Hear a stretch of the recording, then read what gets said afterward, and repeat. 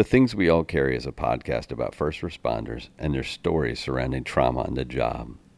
The intention of this podcast is to raise awareness and share meaningful conversation around a subject often viewed as taboo or simply ignored. Be aware this content may be graphic and it is real. It may not be suitable for children or adults triggered by this subject matter. Welcome back to The Things We All Carry, and welcome back to a surprise episode. I'm going to drop this on a day I don't normally drop an episode. I sat down today to kind of cull through the episodes I have and what I have ready to go, and I was trying to decide which one to release next week, and I remembered this one, and I took a look at it again, and it's kind of an episode to itself. It's one I wanted to release kind of just like this on a whim and say, hey, here it is. This is what we talk about. Take a listen and see what you think. And this episode is with Steven out of Houston again. Steven Sims is a firefighter from the Houston area. He has been in the fire service since about 2007. He's a ladder truck driver in 55's due in Houston. He's been through a lot in his career as a firefighter, but during that time as a firefighter, he's been through a lot as a parent. And we talk about his experience as a father of kids with autism. He has three kids, and they range from 26 to 5. The youngest, the 5-year-old, has been diagnosed with autism. He is what typically you would hear people refer to as nonverbal, but Stephen and his wife prefer to say non-speaking because he does communicate. He just has his own style of communicating. And Stephen has learned how to navigate the waters of special ed. And it's a valuable thing to know. And it's a valuable thing to hear about. And it's valuable for us to hear that, you know, if your child has some special needs at school, many others have special needs out there. And many of us have experience working with kids with special needs. And so I think this is a valuable episode just from that standpoint alone. Hey, what's out there? What can you do? What resources are available? And what can you do as a parent? Stephen lays it out quite a bit for us, and he's an interesting person to talk to. He's a fascinating human and individual. He spends the first part of the show talking about his kids and autism and how he's learned to work with it and how he's learned to work with the school system and what services are available. And then the second part of the show, we talk about ADHD and kind of an adult diagnosis of ADHD and how he went about dealing with that and learning how to make changes in his life to make himself more successful and more focused and more available, I guess would be a good way to put it. This was a conversation we had just after Christmas, after the New Year. And you can hear that I'm still sick. I got hit with a couple of colds right around Christmas, and you can hear it in my voice. I'm still sick. And so this is part 2 of my conversation with Steven Sims from Houston, Texas. And I hope you enjoy it. I hope you get something from it. And just let me know. Let's talk about it. Let's open a dialogue and remember, what happens at home affects what we do at work, and what happens at work affects what we do at home. So all of this is intertwined and interconnected, and all of this is just important information to get out there and talk about. So you go out there, enjoy your day, give it a listen, and tell me what you think. This is episode 105 with Steven Sims. A quick reminder to please help us build a community which not only recognizes, but supports each other through the struggles and recovery. Reach out through Instagram at The Things We All Carry or email my story at thethingsweallcarry.com to offer support and share your story. Please remember to leave a review on iTunes and give a shout out to any first responder you know, love, or care about. Y'all enjoy the show. So, you feel good? Ready? I'm ready. All right. Well, welcome back to The Things We All Carry. Today, well, this morning, actually, no, it's afternoon for me. So this afternoon, I've got Steven coming back on the show. He was with me a couple of weeks ago before the holidays, and we kind of talked about his story and his fire service experience. And today we're going to spend some time talking about, ADHD, his experience with ADHD in the fire service, and maybe get into kind of the prevalence of ADHD in the fire service. Neither one of us are scientists. Neither one of us have done research scientifically at least about neurodivergence in the fire service. But coming from the standpoint of experiencing life ourselves with it, it's something to talk about. And then we're also going to kind of discuss his experience as a dad with a child with autism and how that affects him, how it affects his day-to-day life, not only in the firehouse, but also at home. And the two are intertwined, so they affect each other.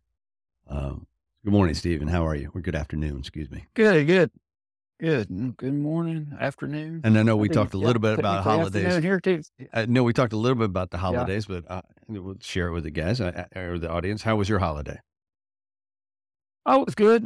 We don't do a lot of family things anymore. We kind of just focus on us. It seems being a neurospicy household, it seems to go off better if we just kind of do our own thing, and we're not kind of stuck in somebody else's house or under somebody else's timeline. We just can do what we want to do, and it turns out better for our family that way. So we just hung out at the house, did Christmas and New Year's at the house. Our 5-year-old is just all about the holidays right now, so we're just encouraging that for a developmental standpoint for his autism. But beyond that, we just had a great family holiday. So those are the two things we want to talk about. And I don't know how you want to do them, how you want to start. You want to start with you, or do you want to start with being the parent of a child with autism? Well, let's start with being a parent, because I was a parent with, autistic and ADD children before I found out I was ADHD. Okay. Pretty much that's what drove me into getting a diagnosis for ADHD. But my background in my family, I've been with my wife over a quarter of a century now.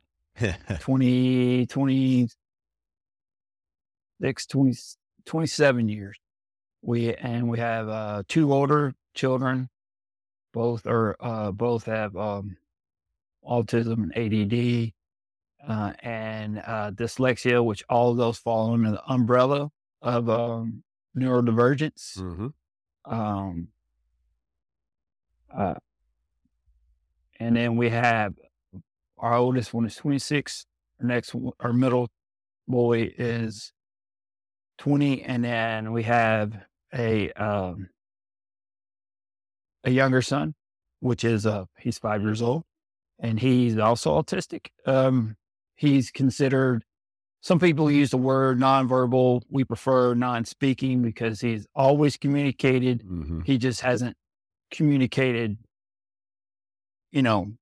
speaking wise, with words and all of that.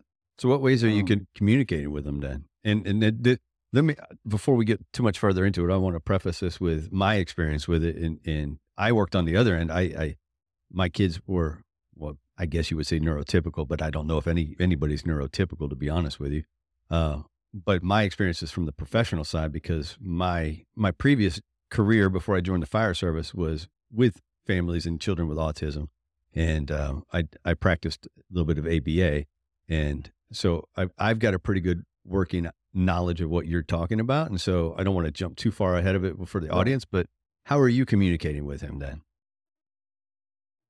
Well, in the beginning, he was using, our 5-year-old was developmentally and all that on track, and being a parent of older kids, coming in with this new, younger one, we had more of a plan, Mm-hmm. It wasn't just like kind of trial by fire. We actually knew our mistakes and were aware of our mistakes and knew what we could do better, and plus, from your older kids, you get Yelp reviews, which is not always Yelp review fun to listen to, but it helps, it really helps. Of course it does. And if you're willing to listen, and not be dismissive of those, comments on how bad your parenting was at sometimes. But we took all of that and we had ideas on the way we wanted to go with our youngest, and he was developing fine. And I was like, I'm going to try this, sign language, baby sign language. And typical of my family is I started teaching him, and he's like, nah, I don't want to do that. I think he learned like all done. He waved his hands like all done, and he learned more. But beyond that, it wasn't that. And then my wife was more aware of he wasn't developing right than I was. And when she first mentioned it, I was kind of resistant to it because I don't know. I can't even why. I was resistant, but she pretty much slapped me upside the head, said, "Hey, something's wrong. You got to listen to me." And while this was going on, another firefighter had brought his kid that was closely around the same age at the time, was around 2 years old. And I heard that 2-year-old talk, and I was like, my wife's going to be mad at me because I didn't listen to her. But, I saw this other kid talking, I was like, oh man, she's right. So he was for a while, he was this, what I call radio silent. He was quiet. He would point at stuff more, make noise and sound. We called it tucka. He would just talk like tucka, tucka, tucka, but he would be having conversations, but just not speaking. And then, one word, he would have one word here, one word there, but not much. And, so around 2, we took him in and he got diagnosed with autism and in the speech delay. And I think around 2, his speech was around a 9-month-old. But on the flip side of that, his problem solving skills were of a 5 to 6-year-old. So if you could only imagine having a toddler that can't speak, at a 2-year-old level, but can, I want that. And he's going to figure out how to get that at a 5 to 6-year-old level. So, and then we started, early education through the state because he was under 3. And, it was, I think we tried the, picture exchange thing. I think it's called PEC. Yeah, it's PEC. And again, like sign language, he's like, I'm not doing that, So it was a lot of this, like with him was just like one word and pointing and like trying to figure out what he was saying to you. And the one thing I did learn from his early educational teacher that I took from there was just talking to him like he's normal, like, he is normal, but, just having regular conversation with him and not baby talking, not using, a different kind of language you wouldn't use in the household. And that's what I did. And it's pretty much called perceived competence. So like he's understanding, he's just not able to verbally tell you what he wants or needs or anything like that. So from that day on, I just talked to him like he was normal, like in a normal conversation mode. It was no special way of talking to him. And that's pretty much how we communicated. It was just a lot of detective work until recently. He also, we also used an AAC device with him. It's just an iPad with an app on it, but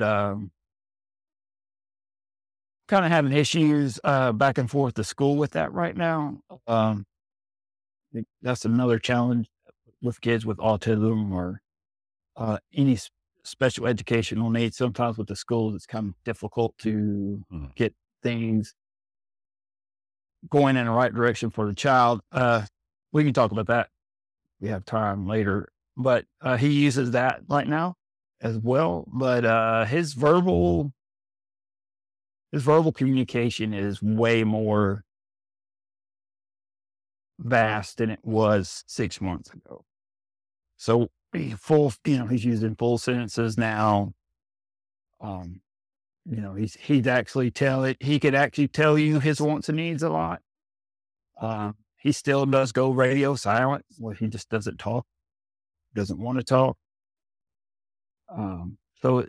But when he is being verbal and he is wanting to communicate and he's wanting to talk about things, we're very big on promoting those things.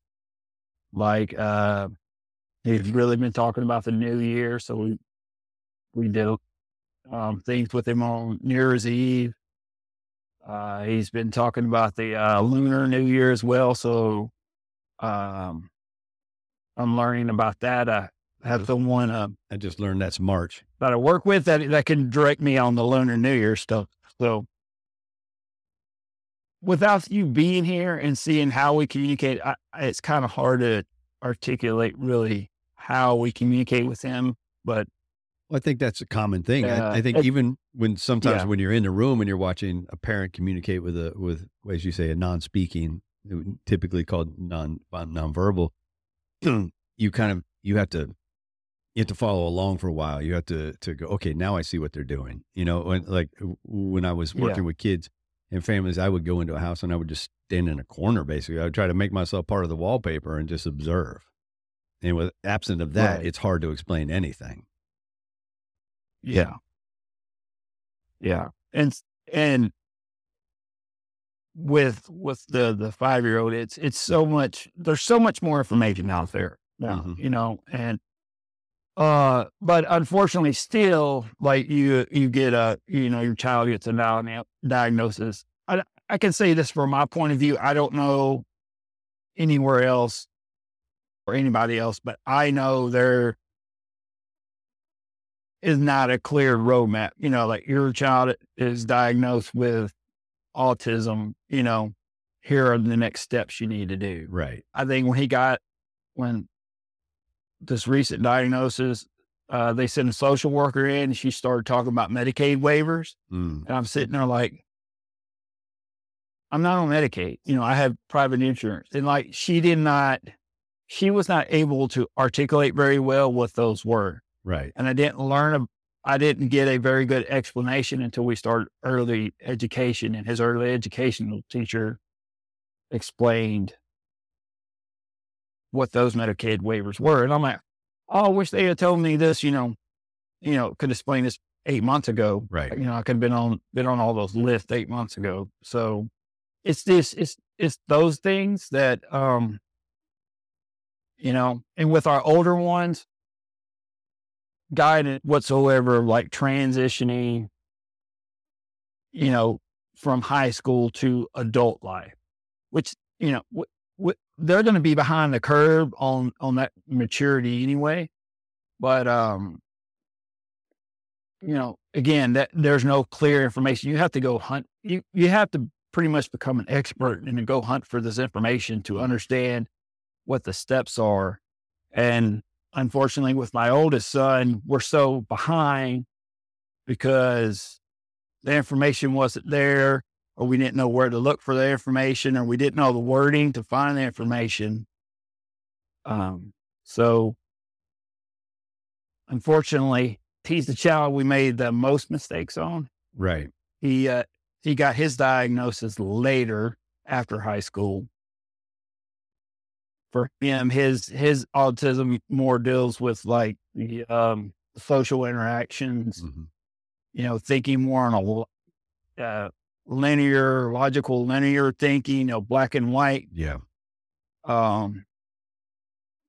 Very smart, very engineered, mathematical minded person. But I have to tell myself sometimes when he's talking that he's not being an asshole. He's just talking, because he can come off that way sometimes. And I love him to death. And he just, I guess it's that straightforward, logical way of speaking. You're like, there's just, and that's his. And then,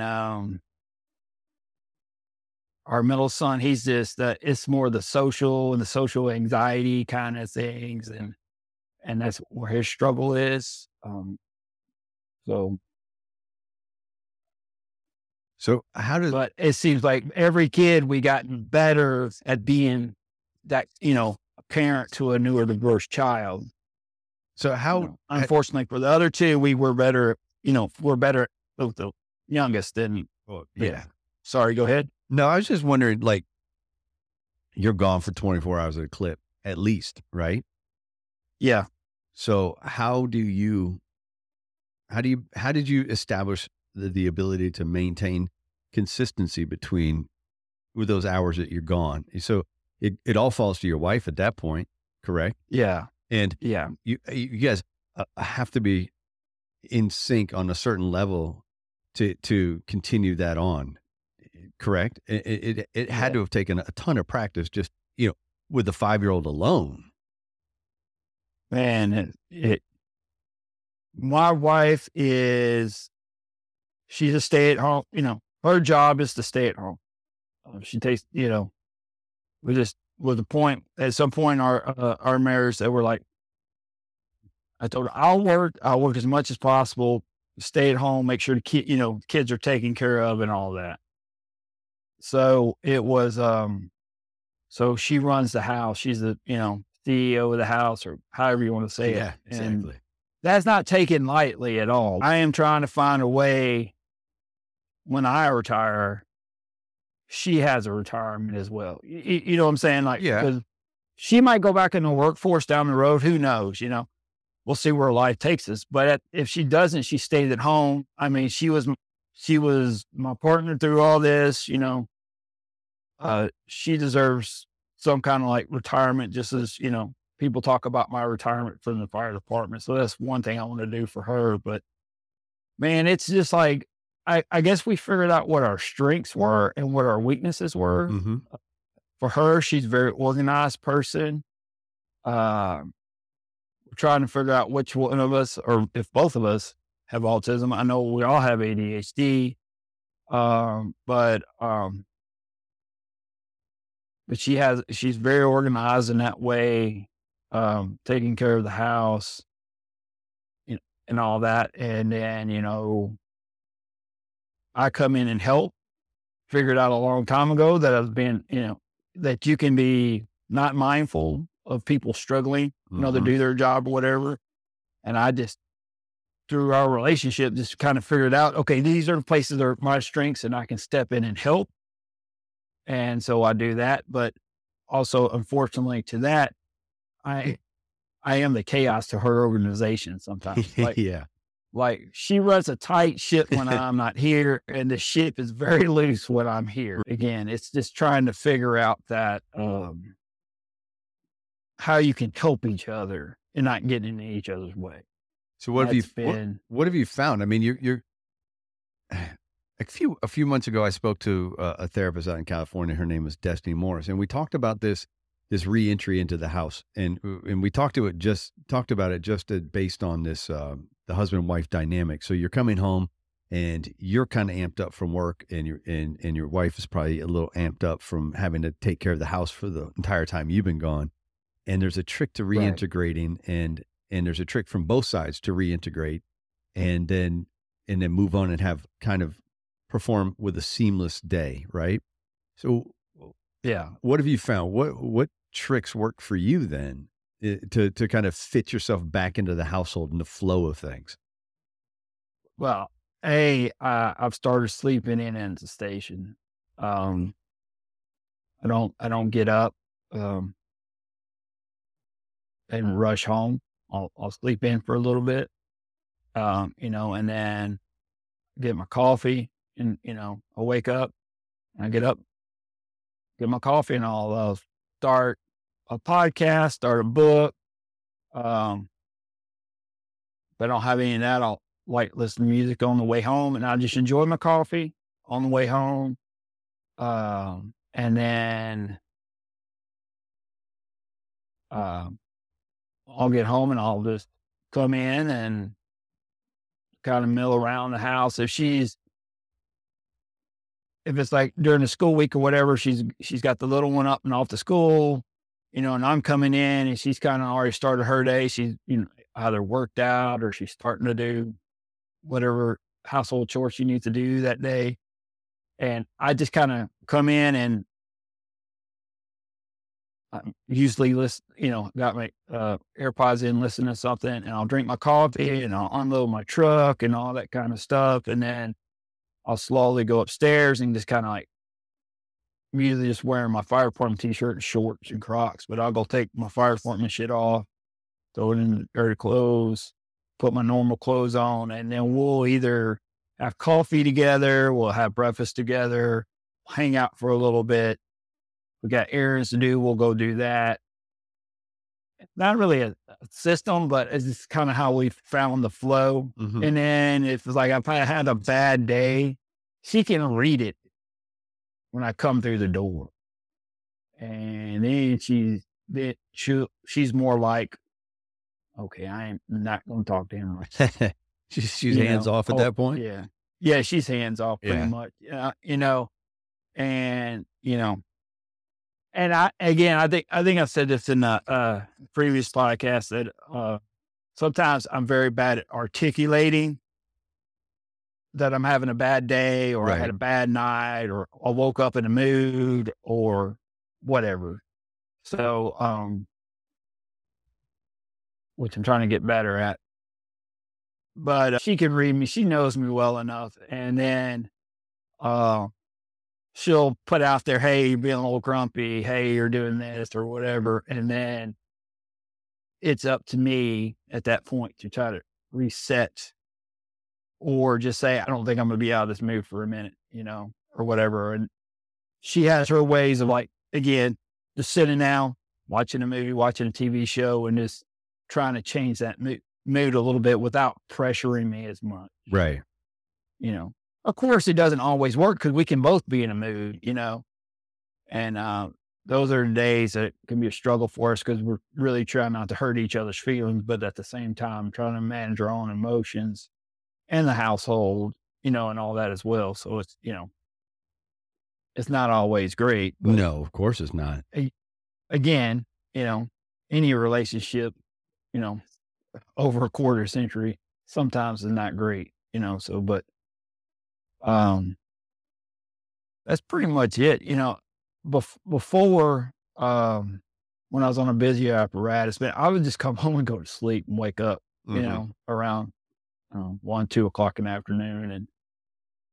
And it was just kind of like, I was in a haze most of the day then, but it's the same thing. She was just kind of navigating the house around me and trying to let me get sleep. And then just trying to like, all right, let's just chill out. Let's do this, or we need to go do this or whatever. And, again, we have a big calendar in the kitchen. It's a dry erase board. We live and die by that thing. Yeah. And so, it's always just seeing what's on the calendar and, just do what we need to do that day. And then, trying to get our little projects done as well. Well, you mentioned it that, you didn't know of services. You didn't get diagnosis for the older kids until they were basically, the oldest was out of high school. And then I'm not sure. Yeah. I don't remember when you said you got it for the middle child, but can you talk a little bit about that? What was your experience with schools? And I know that every school district is different because it depends on it. It has a lot of variables. I understand that, and I hope the listeners understand it as well. Okay. But what did you find beneficial? What did you find difficult? How did you navigate that whole, hey, my child needs some services? Yeah. Well, the school thing is a double-edged sword to say, because you have, on one side, you have great things, you have great teachers and all that. And then you have the other side, what I'm going to call the sharp side, which is they don't always tell you the information you need to know. Right. And it's, I don't know why. I don't really understand the why behind that, but like my oldest son just struggled throughout school, with teachers and administrators and all this. And then when we got to high school, one of his engineering teachers, just like took him under his wing and was a very big advocate for him. So that was one good thing at school. He finally had someone at school that understood him and took care of him and advocated for him. And that teacher was the one that suggested autism. Have you ever looked into autism? Because he just had, for special education purposes, he had ADHD, dyslexia, and emotional disturbance. Okay. Which I know they're trying to get away from that wording now. The emotional disturbance? I don't know what they're trying. Yeah. Okay. Emotional disturbance. They're trying to get away from that. But again, it's an umbrella thing, and I see why they use it. The middle son, he had when he was elementary school, how to get up and move around and all that kind of stuff. And one of his teachers, like, he can get up, move around all he wants, as long as he stays around his desk. Right. Like very understanding.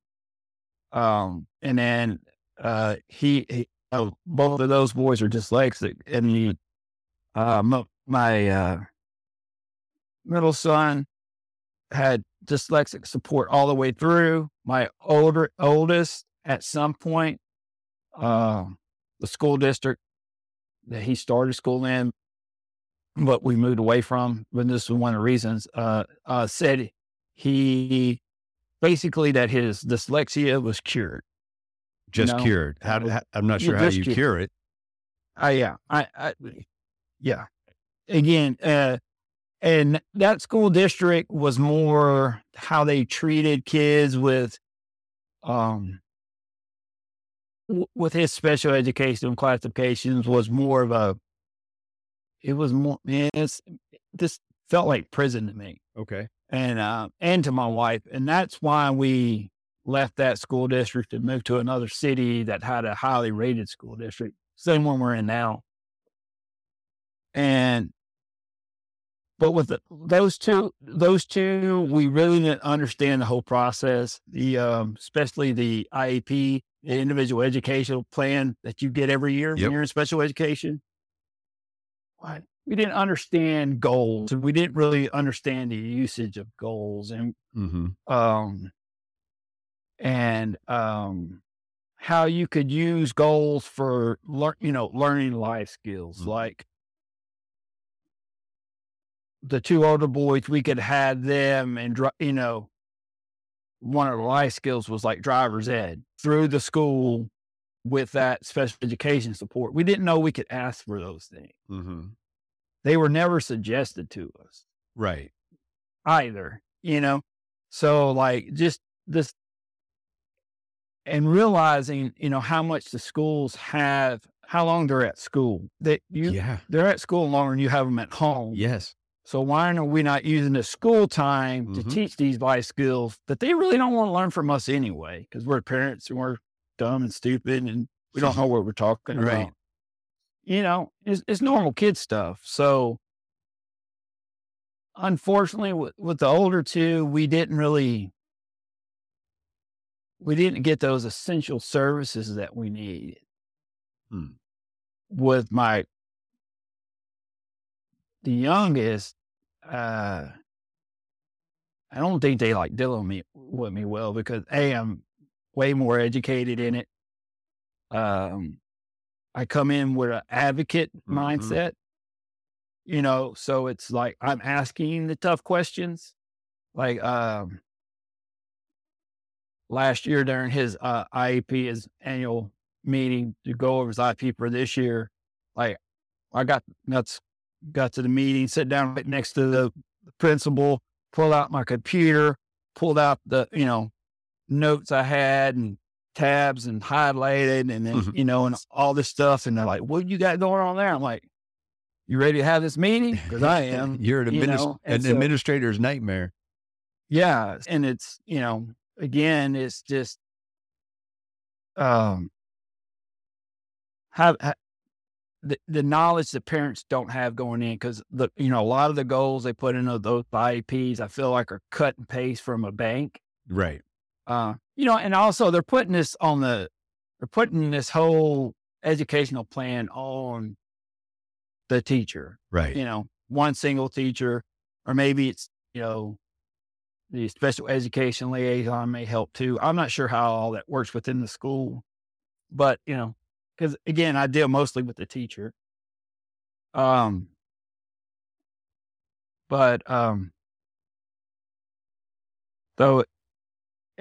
and again, I feel like everything we fight for is a systematic thing, and I don't want to blame the individual, like the teacher or any of the special educational staff. Right. If I'm going to start blaming someone, I'm going to start blaming the principal because they're an administrator of the school, Yeah. kind of, run the system. And far more than that, I'm going to blame the special education director of the school district. Yeah. Because those would be the system to me. And, but I mean, we just had awesome experiences with teachers. Like my middle one had a meeting one time, but man, I can't get this math. I can't get him to do his math. It feels like a fight every day after school. And she just looked at me and was like, teacher was like, it's not your job to teach him math. It's my job to teach him math. And so from there on, for him, the problem of homework almost went away. That teacher kind of set the standard after that of us talking about doing homework and assistance with homework and standing up saying, hey, we're not here to teach this homework. So y'all, we're going to have to figure out a way for him to understand this and be able to get his assignments completed. Right. So it was, that I guess that would be the start of advocacy for us, And I was always an advocate for my older boy with his emotional disturbance because just the way some people treated him, and not trying to stand where he was coming from, and he's kind of labeled as a bad kid sometimes, and he was not a bad kid. He was never malicious, never had a malicious.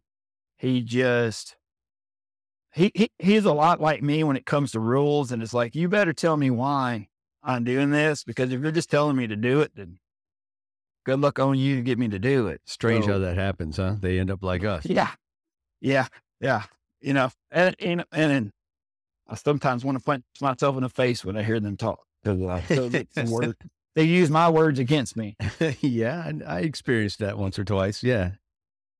But,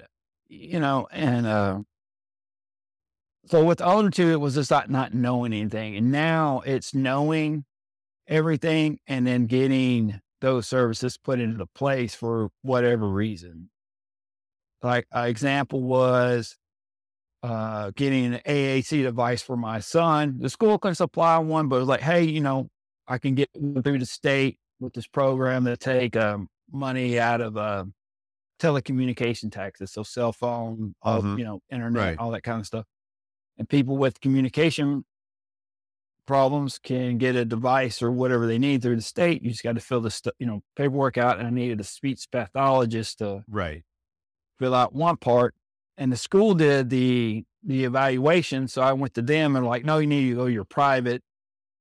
So I went to private, and the private's like, we can do this, but we'll have to do another evaluation. Let's not waste time and go back through the school. I'm like, I agree with you. So I go back through the school, and the speech pathologist like refused to do it. And then, I sent a pretty nasty email to everyone, including the special education director. And I need in writing, basically saying, I don't know what's going on. I don't understand it. Why can't you sign this piece of paper to get a device that he needs? Right. So I need in writing why y'all are not going to do this. Right. Put the pressure on them. Yeah. And it was at the end of the school year, and it really didn't get settled. And so as soon as the school year started, I kind of gave it a couple of weeks, and I just started firing off emails, things that are not taken care of from last year. One of them was the AAC device. Another was an evacuation plan. Yeah. Since our, Yep. you know, our youngest, non-speaking, nonverbal, what if he gets evacuated? Who's going to go with him? Who's going to be his communication partner? What happened is communication partner gets injured or killed. What are you going to tell what are you going to tell first responders? Right. Do we need to bring the first responders in for training? Do they know what is needed for all special education students? Because not only am I advocating for him, I'm advocating for all the special education students at the campus. And the answer to that and in the school district. The answer to that is no. Nothing. First responders don't know how to work with special needs. Right. Not for the most part. And yeah, exactly. I've collected many people in the fire service using outdated language. I know it's in the common language now, but people use Asperger's, and I'm like, there's no Asperger's, it's just autism. Yeah. Functioning levels, that's not a really thing anymore. All this kind of things. And I'm like, and I tell them, I was like, language is important. Yeah. Especially dealing with, people with autism and other neurodiversities. The language is important because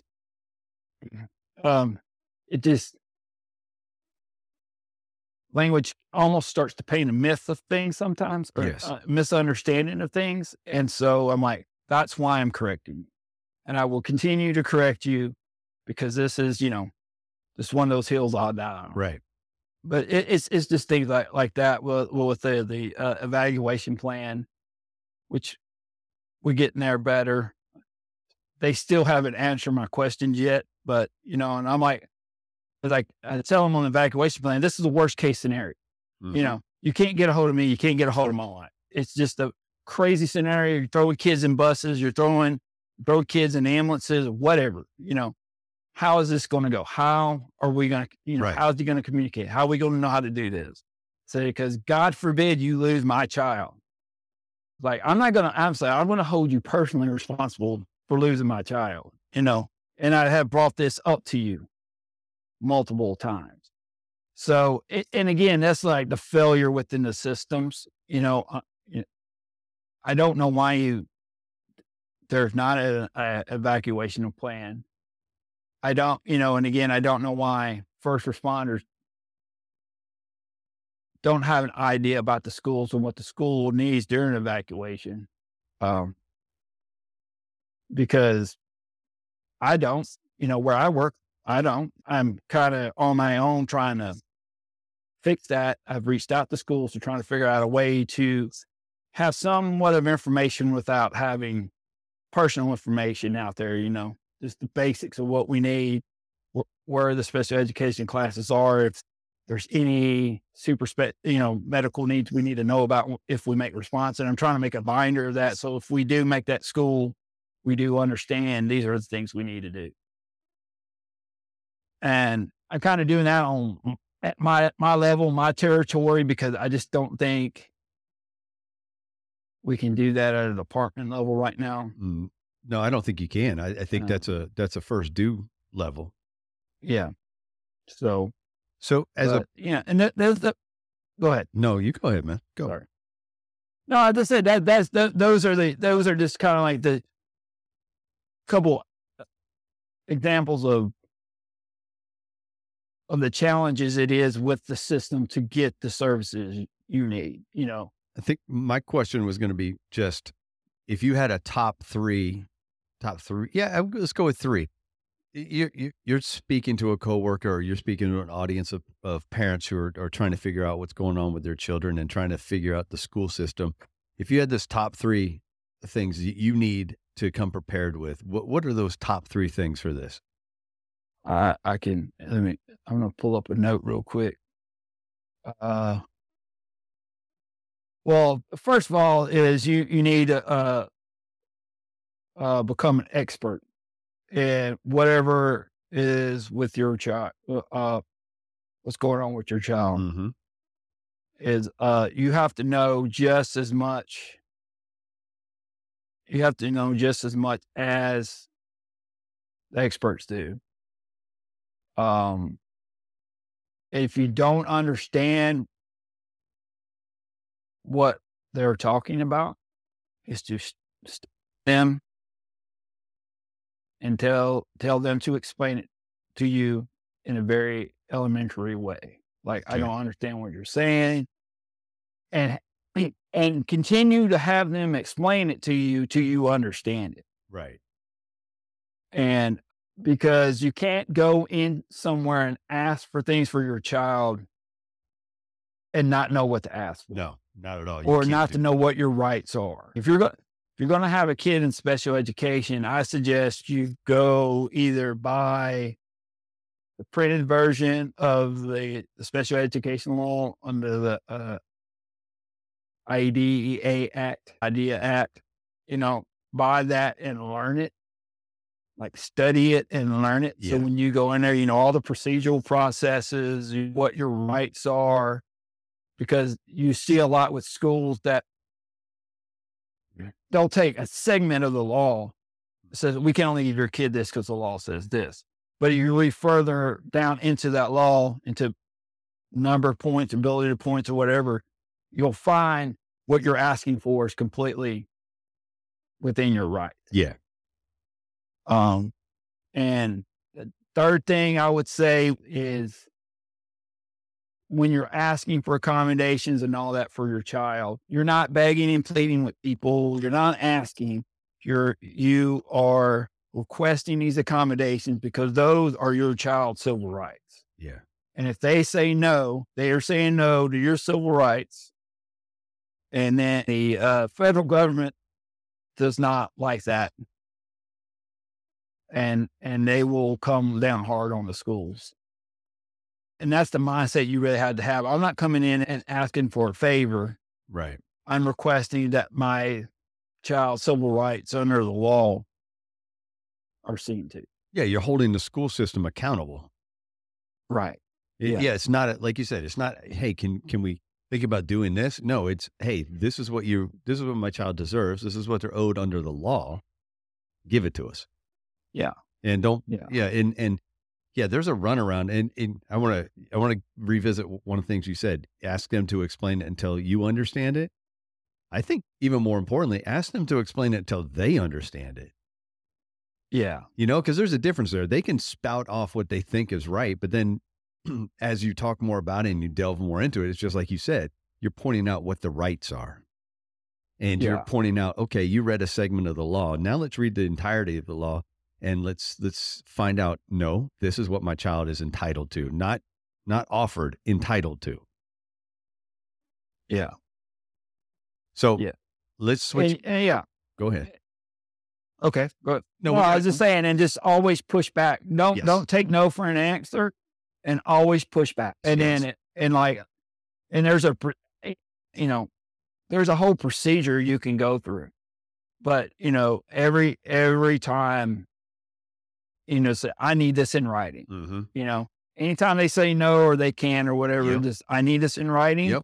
And the only thing you're doing is building up a case, Paper trail, that they cannot educate your child. Yep. So then you can go, well, you cannot provide, an education for my child. So now we're got to go find a place that can, with you covering the cost. Yep.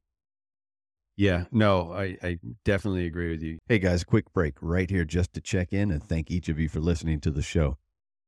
Your support has been paramount and I appreciate all of you. I have one request though. I need you to share the show with everyone you know. Help me get the word out and spread these stories as far and as wide as we can. While you're at it, please leave a review of the show wherever you happen to listen. Feel free to reach out to me at any time to share your story, to talk, or to pass on suggestions. Let's get on with the rest of the show. Let's switch gears a little bit here because we want to fit in a little bit of talk about ADHD as well. Right. And you've talked about it with me. You're pretty open about it with me, and I think you're pretty open about it with anybody. You Yeah. you yourself are diagnosed with ADHD. I'm not diagnosed, Yep. but I noticed the hallmarks, and I'm actually on the path to finding that out a little bit. So when were you diagnosed with ADHD? I was diagnosed with ADHD in my mid-30s. Okay. My first chauffeur exam, probably I was 31, so 33, 34. Okay. And I just, you know, I don't know how other people do. With us, it was just books and guidelines, right? Yeah. I think we had 4 books, and all the guidelines probably ended up being another 2 or 3 books, Yeah. paper wise. And I just didn't study. Like, I knew I needed to study. I knew I wanted to promote, but, again, the knowledge of knowing and doing something and actually performing it are 2 different things, and especially with ADHD. Mm-hmm. And within that time, my kids are going to see the doctor for ADHD. They're doing all the school stuff. And I'm like, I think I got it. I really think I have it. And so after I didn't study for my first chauffeur exam, the next one was coming up, and I just want to do everything right. It's like, if I'm going to get on meds and all that, I want to do it right. And so went and got psychological testing, and I was diagnosed with ADHD, and I read my psychological testing, and it was hilarious because just all the hallmarks of ADHD, Right. like late for every appointment,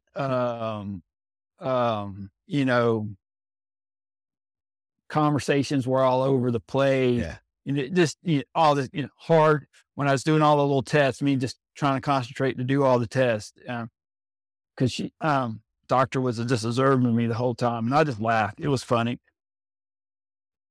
I was given that, and then I could go see. That was with a psychologist.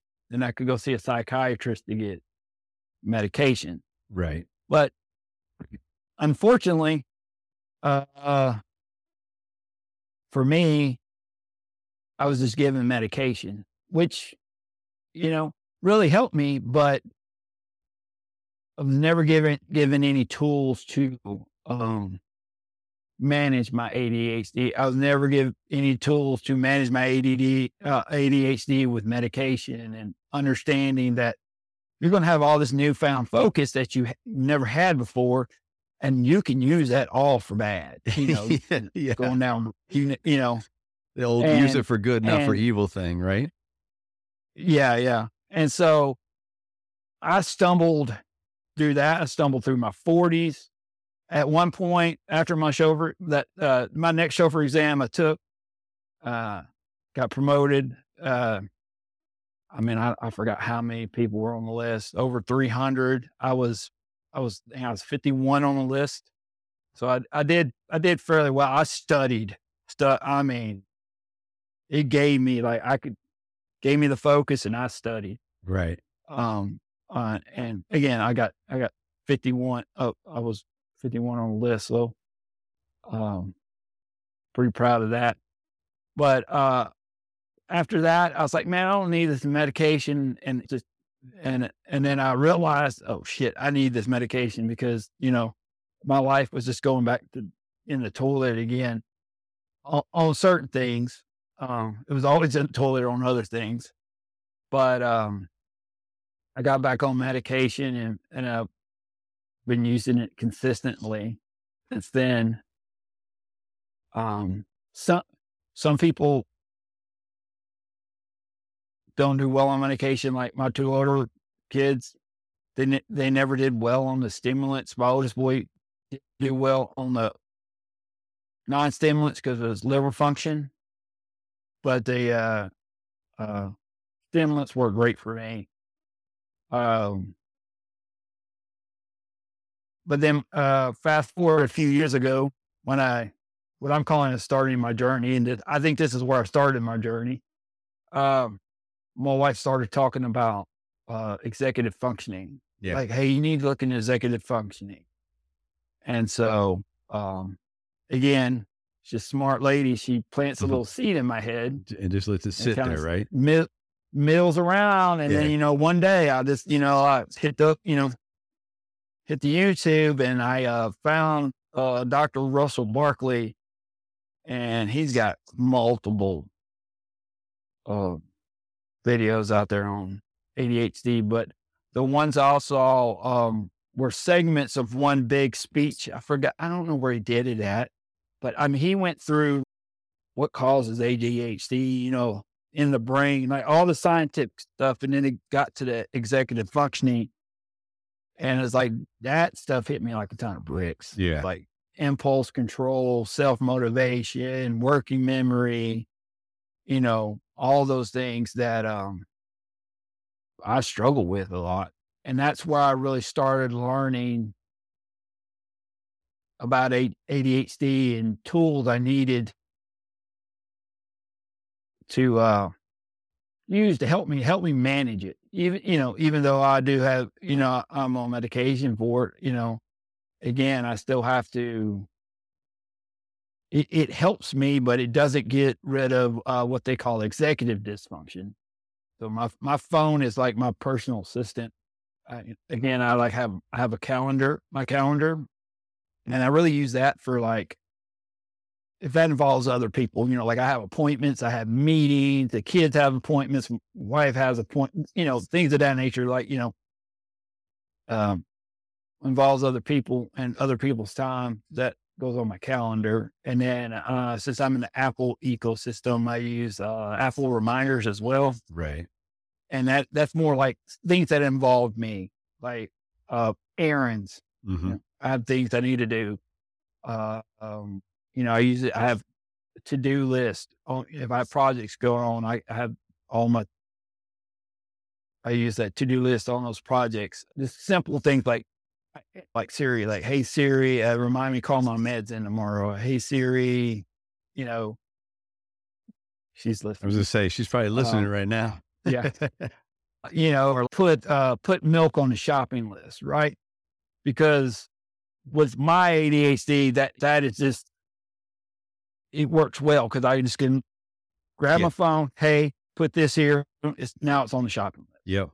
And so those are like tools I've used to really help me learn, and I've learned that over the last few years to do that. Now, with the executive functioning and vice versa, the executive dysfunction. Yeah. So you're using these tools, like the calendar, the Siri, all of that. Right. I guess I'm trying to think of where I'm going with it. How did you start? How did you start to form I'm at a loss for words right now. How did you start to form your system? Now, did you start like piece by piece and build up, and gradually all of a sudden you look and you've got this whole interconnected system that just works for you, or did you kind of shotgun it right away? No, the first thing was the calendar. The calendar's always been there. I have an app on my phone. It's called Scheduler. And it's like a fire department schedule app. It's because I use it because I can just look at it and see you can enter how your shift works, and you can see your shift out, to the future. Right. For me, only thing I have to do is every year I have to manually put in my debit days. Right. Which is like a reverse Kelly day. We have to work. And so I can just look on there and see that.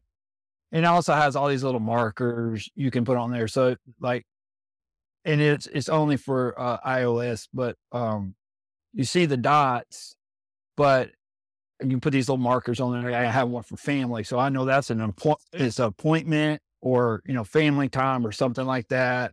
And I have other little markers I use. So the calendar was the first thing, and I used that for years because it was like, my wife's like, when are you working? Because I guess people out, even my wife that's been around this for 16 plus years in the fire service schedule, she still doesn't know, like, when are you work? I know when you work in your, your regular job, but what about your side job? So, it was keeping track of all that. And then at some point I just realized that if it's on the calendar, it exists. If it's not on the calendar, it does not exist. So I don't know when, but at some point I realized that. So I'm like, okay, I need to start putting things on the calendar more and more and more. So it's a lot of trial and base, trial and error based stuff with that for a while. And then, as I started learning more about, executive functioning, especially like with, Dr. Barkley was saying things about using Post-it notes, alarms, and all this kind of things like that. I started kind of researching. There's an app for everything, but at some point during that research, it's like, you don't need all these other apps. The only thing you need, if you've got an iPhone, you can use reminders. Right. Like, all right. So I started kind of watching videos and all that on how to use it. And I just kind of, through trial and error again, just kind of made that work for me. Right. My system may not work for anybody else, but it works great for me. Right. And I think that's the thing, is trying to find. Exactly. And that's the thing. It's, a discussion like this is more for people out there to go, oh, wait a second, executive function, executive dysfunction, schedules, apps, whatever. And they're start thinking about how they can do it. I'll be honest with you. I never used a calendar until I started this show. And then I realized that I have to have it, because I would call, like, you and I would have a conversation. I'd be like, all right, well, we'll record on Tuesday, the 13th or whatever it is. And I would just maybe jot it down somewhere. But as you well know, with ADHD or with ADD or whatever you want to say, that scatterbrained, you wouldn't remember it until, and then I would look so unprofessional, which of course this isn't a professional. Yeah. I like to think this is professional, but it's a lot of, seat in my pants kind of thing. But then I would be like, oh shit, I forgot about that. Now I have to find a way to, first of all, apologize. Second of all, reschedule and hope that they don't give up on the idea. And so then I was like, all right, well, I need to start using a calendar. And then it's really tough to get used to using the calendar. And then it's tough to remember to put everything on the calendar. Yeah, that was a struggle for me, is like putting things on. Like, I'll do that in a minute. And it's like, and excuse my language for a second, they're like, no, motherfucker, you're going to put this on your calendar right now. It doesn't get done. It's only going to take you 30 seconds. Right. It's going to take you 30 seconds to do it. Right. Yeah. But again, in some weird way, it's just, you tell yourself, like, again, and Dr. Barker kind of explains this, it's like, there's separation in your brain of knowledge and performance. You're knowing what to do and then doing, right? Yeah. You're able to do it, but then, like, your frontal lobe's just not going to let you do it. Right. You're going to forget or whatever. And so you really have to make those conscious, like, stop. Yeah. Put it in your calendar. Yeah. Again, it's like me and my wife will be having a conversation, and she'll be talking, and I'm like, she'll say something that I need to remember. And I'm like, stop. And then, like, hey, Siri, remind me later today to blah, blah, blah, blah, blah. Right. So I have to stop her in mid conversation to put that in my reminder, or I'm typing it. People tell me something, I'm typing a reminder as I'm doing it, or what. And so they think I'm not paying attention, but I'm actually engaged, and I'm trying to, like, have a helpful reminder later to get things done they won't get done. Yeah. So it's learning how to navigate that stuff, and kind of putting your ego to the side and just trying to figure out what works for you. Yeah. And I think I had this discussion with somebody the other day about, what came first for us. Is the prevalence of ADHD a trauma response in many cases, or is ADHD what brought us into a occupation like the fire service? And I think that there's some kind of interconnectedness there. I'm not sure what it is, and I don't know what kind of study has been done on it. I would need to do some research. But then it was interesting because the one comment I got from this guest was, I don't know if I'd want to do that because will they talk about, some states are going to PTSD as a service connected disability, correct? And Yeah. then you're like, okay, well, if there's a study out there that says some of this came, this is beforehand or whatever, it's caused by ADHD or it's a remnant of or something, would you lose that predisposition or that the supposition that it is service connected? And that was an interesting way to think about it. I had never thought about it that way. I can tell you from my experience that, well, I think the ADHD, even if you don't have that, autism, ADHD, all that's a neurodevelopmental disorder or whatever. So I think a lot of it is it's human traits anyway. Yeah. I just think if you have the diagnosis or your traits are to a point that they are a disorder, they are making a deficit in your life, Mm-hmm. then, that's, I really think you have to say, impulse control. A lot of people ain't gonna be running into, the mud, blood and beer, or into a burning fire, there's nobody, don't think a neurotypical brain really wants to do that. It's driven to do that. That's a good point. Yeah. And, but for me is, my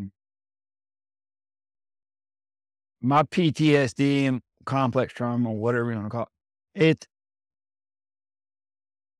it is a perfect storm with my ADHD. I mean, they just amplify each other. Or it one of my executive dysfunctions is emotional control. So, and then my PTSD, my response emotion is anger, Mm-hmm. so I just can get fucking pissed off and 0 to nothing pretty quick. So they amplify each other. So, I know they would probably try to use it against you if you had ADHD or some kind of neurodiversity to say that that's the cause of it and not your complex trauma. But, that's the sad thing, So again, I think that would be going into a conversation. Well, I'm not going to talk about my ADHD. I'm only going to talk about my PTSD. Yeah. And only talk about, and only, I guess that conversation would be more directed, only talking about your PTSD and not letting them lead you down that road to the ADHD. Yeah, I see that. Hold on. I wanted to bring up, I did a little Google search, and I know Google's not perfect, but it does. We talked briefly about the cognitive, executive function and executive dysfunction, excuse me. And obviously it's a set of cognitive processes. Yeah. And I just want to reiterate for the audience, because some people might be out there and not even aware of this. And the executive functions and their basic cognitive processes, such as attentional control, which I know that's an issue for me, cognitive inhibition, inhibitory control, which is what you just talked about, a working memory. Mm-hmm. It's just, I'm horrible with that. And then cognitive flexibility. Yeah. And, the high order executive functions are the simultaneous use of basic executive functions to include planning and fluid intelligence, that kind of thing, problem solving, reasoning. And, I think that if a number of us in a firehouse honestly took a look at these, we would go, oh shit. Yep. I got it. I know. Now I see it. Now I understand it. Yeah. And I like one, this from, Dr. Barkley up for my notes. It's the 5 executive functions that manifest in daily life were self-restraint, time management, self-organization, problem solving, emotional self-regulation, and self-motivation. Yeah. Yeah. But I think that all that ties into what you were just saying. It all ties in together because it's forms of or symptoms from. Yes. And when we talk about cognitive control, cognitive control in relation to executive functions or executive dysfunctions. Now we're looking at what you and I just talked about. Excuse me, I'm still getting my voice back from being sick. Yeah. And it was attention deficit hyperactivity disorder, ADHD, autism, other CNS, so central nervous system disorders, and then addiction. Well, okay, what group of people have? Let's be honest. What group of people have more addiction problems than first responders? Yeah. Yeah. I don't. If you see a Venn diagram of executive addiction, like the biggest portion inside that circle would be another circle, which is ADHD. Another one, you can see me, no one else can. Another circle like that would be, autism. And then off to the side would be depression, anxiety. And then another circle would be over to the bottom would be other brain disorders, right? Which would include addiction. So, I mean, you don't have to, almost everyone with ADHD has some kind of executive dysfunction. Not all people with autism have ADHD, but they can have some executive dysfunction, especially like the working memory, the verbal working memory stuff. And then, depression, anxiety, all that, all of it kind of touches each other, and again, I just think it's a normal human problem, but just some of us we're more dysfunctional than other people with right. it. So it's like, I don't even know how it is to be neurotypical or whatever you want to say. I don't know how people function like that. I had to accept that a long time ago that I wasn't that, and I guess I accepted that a long time ago as well. That okay, my brain doesn't work or function like anybody else's, or the quote unquote norm. What I didn't do, right, and what I'm trying to do now, is take responsibility and ownership for that. Okay, now I know it, and now I admit it, and now I accept it. Well, fucking do something about it is where I'm at, right? And so that's where this journey is for me. I'm like, okay, well, I'm 54 years old, and I'm just now figuring out what do I do with it. Yeah. So it's fascinating to me, and the brain is fascinating in general, to be honest with you. Yeah. On your again, with all that being said, with all my dysfunctions, all the things I think come with my dysfunctions, I accept those as well. Like, I have my creativity brain, part of that brain, that thing is just like, on fire. Anything I can do to be creative, I love doing. It brings me joy, and things like that. So if I'm kind of flaky on other things, but I have that, I would take being flaky on other things to have the vast amount of creative drive that I have to do. Yeah, that makes sense. Yeah, it's not great for normal day-to-day life, but the joy that it brings is, can't be replaced. It's that old adage, don't throw the baby out with the bathwater. So let's figure out what we can fix, and then figure out what you harness from that same situation. Right. Exactly.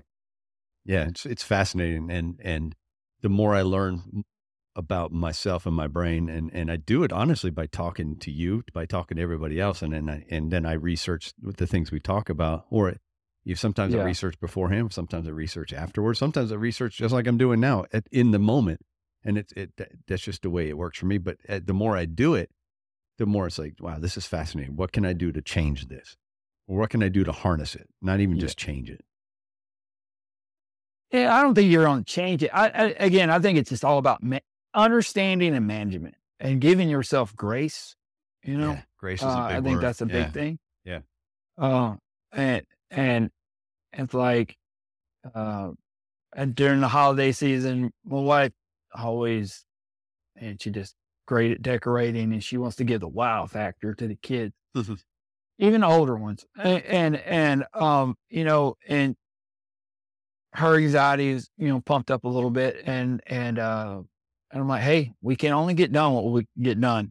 So and in that moment, I was, trying to give us grace, to accept, we can only accept what we can do. Right. And stressing over all this is just going to make Christmas or, holidays not fun. Exactly. So, we got to a point that we both accepted that and got it done, but it was just, it's allowing yourself that grace.